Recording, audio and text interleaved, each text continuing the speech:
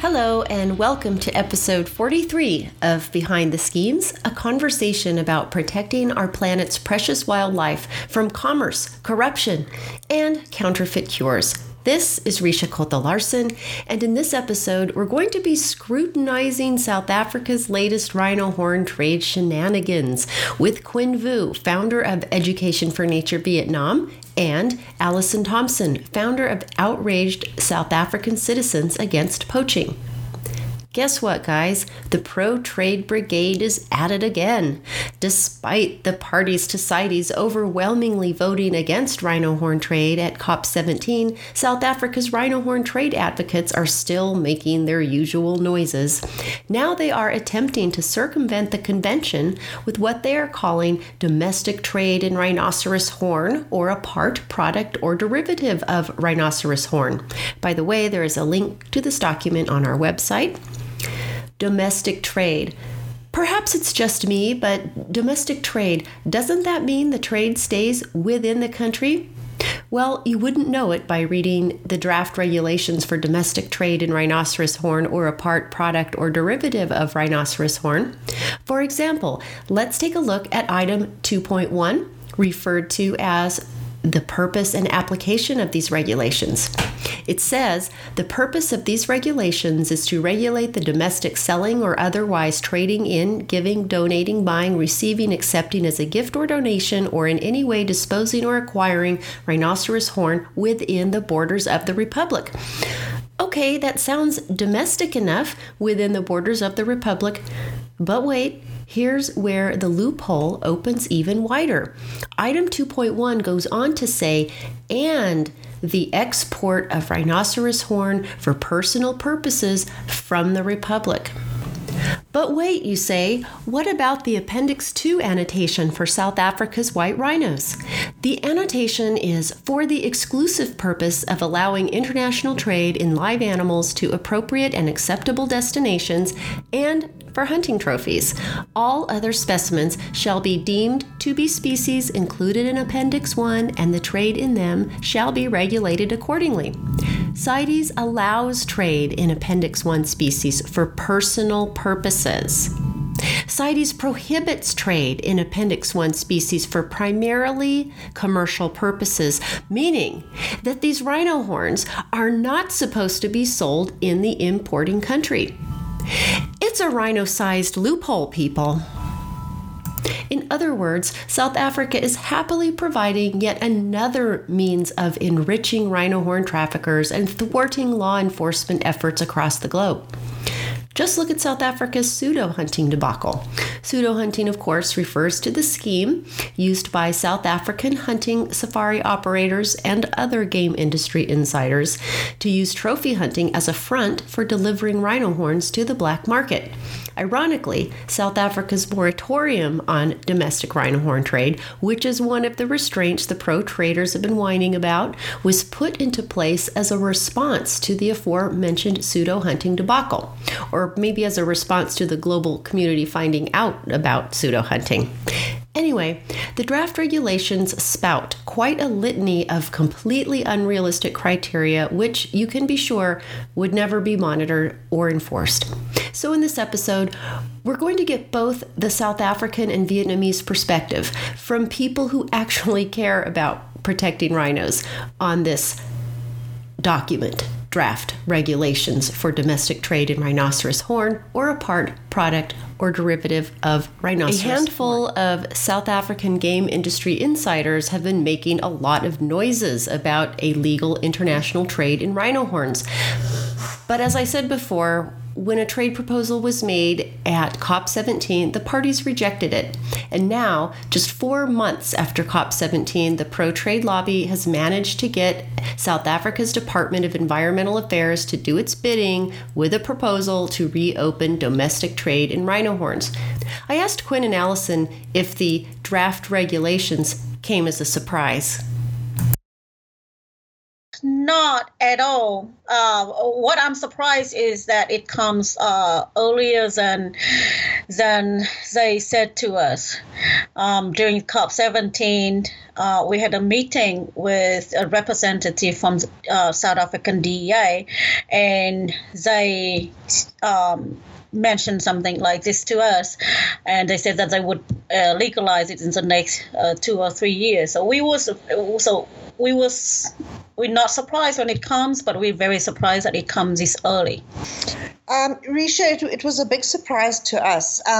Although not entirely unexpected, we were surprised because we had not heard anything in the rumor grapevine that there was something on the move.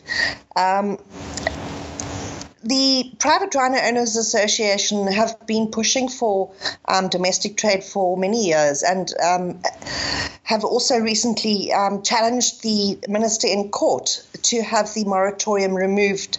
So there's no surprise in who's behind this all. We know who the people are that want trade, and we know the people who don't want trade. When we were in COP17 and the pro-trade people tried to persuade us that selling rhino horns, legalize the trade of rhino horns is the only way to save rhinos from becoming extinctions. And they use crocodiles as examples of success, just like many people, some people in Vietnam also cite that as example too. And of course, I question them, have you been to Vietnam, and do you know that actually farming of crocodiles led to extinctions of crocodiles in Vietnam in the wild, and affects the populations of neighboring countries?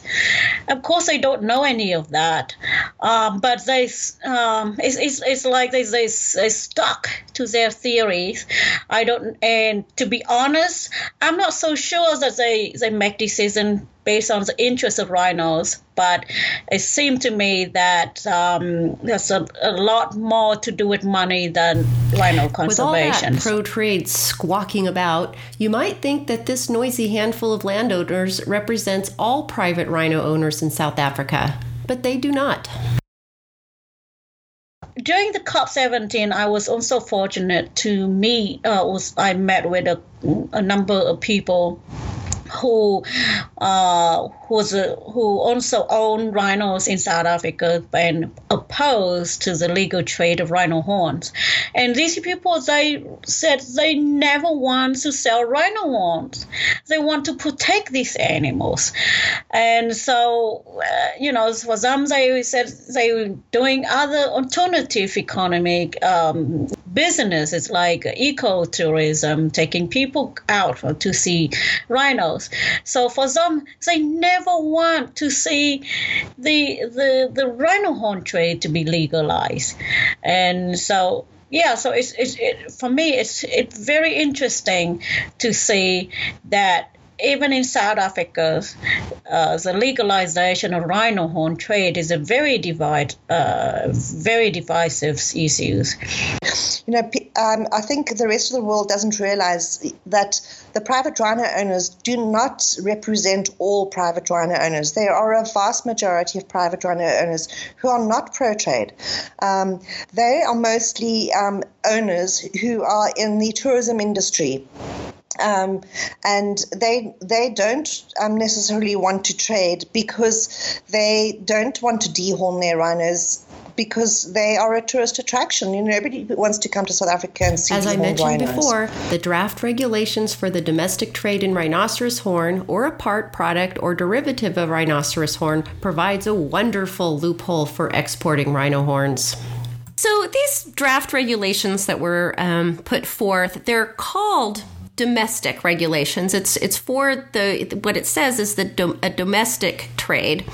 But you've read the draft. Why do you think there's so much focus on exports if this is just supposed to be domestic trade? Doesn't that seem weird to you? It is very strange. And for someone from Vietnam or from other countries, not the citizens of South Africa, I would say, okay, I cannot interfere with the domestic affairs in South Africa. And South Africa wants to legalize domestic trade of rhino horns. Fine. If that's what you want, if that's you think that's how you want to do and to make money in your countries, then fine. But do it just in your countries. Don't try to export rhino horns to Vietnam, to China, or to other countries and blame this country for killing your rhinos. You cannot have the cake, eat it, and then blame somebody else for eating your cake. Yeah, well, reading through this document, it's actually quite shocking to have a look at how broad some of these regulations are. I mean, the one question that has been asked of me literally every 5 minutes since they've been published is, it says that you can take 2 rhino horns out. So is that 2 a day, or 2 a week, or 2 a month, or 2 a year, or 2 in your lifetime? So if you look at the regulations here where it says that you have to have a permit, or if you don't have an import permit, you can just have a letter. That's in contradiction to the regulations of CITES. You can't just have a letter saying that, they will issue a Unfortunately, wildlife crime laws are pretty much universally under-enforced. Some countries are getting better, others are not. What about Vietnam and South Africa? I guess it's very difficult for the international community to look at Vietnam closely. In fact, Vietnam, I believe that we have made a great progress in addressing rhino horn trade in Vietnam, not just in terms of raising awareness of Vietnamese people through mass medias or local events to raise Vietnamese people's awareness about the crisis.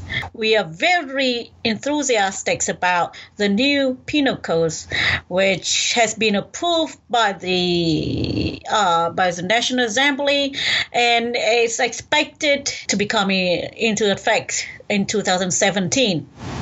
And with this new law, Vietnam has a specific articles on rhino horns and ivory. If you possess or you sell a small amount of rhino horn, you would be subject to prosecution. So Vietnam has been making a lot of effort in addressing these issues. We realize that we are one of the consumer countries for rhino horns in the world, but we are working on it. We are making progress. But however, we cannot address the problems if South Africa now want to make money from rhino horns.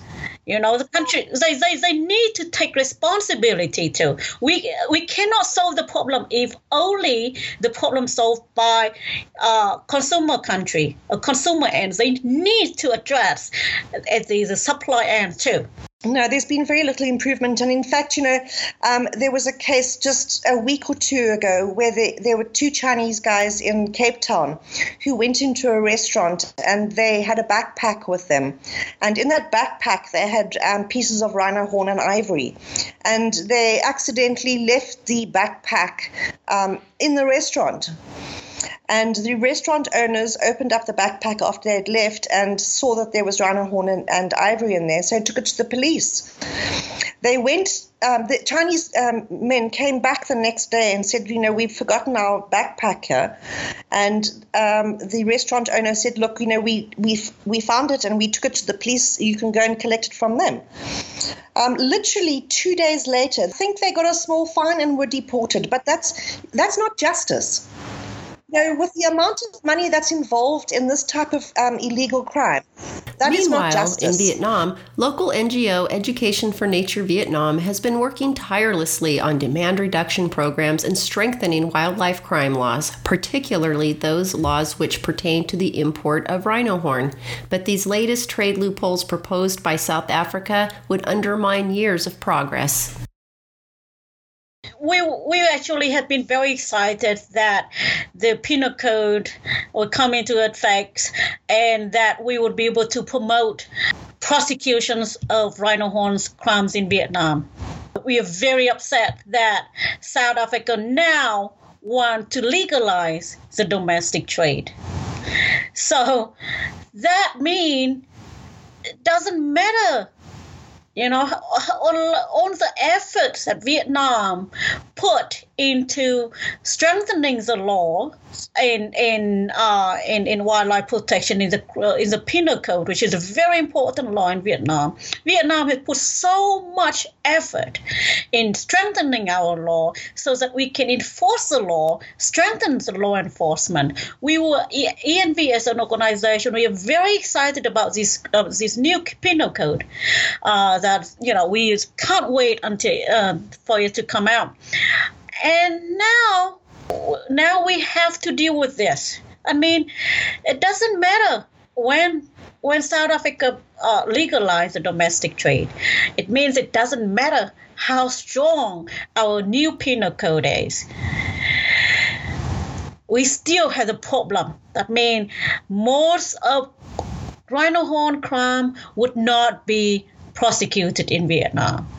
Law enforcement authority would find all sorts of excuses why they cannot enforce the law, why they cannot prosecute this case, why they cannot confiscate the rhino horns. And to be honest, I can't blame them, because the countries that we should blame is South Africa. They should not do this in the first place. If they want to legalize domestic trade, then don't talk about import or export to other countries.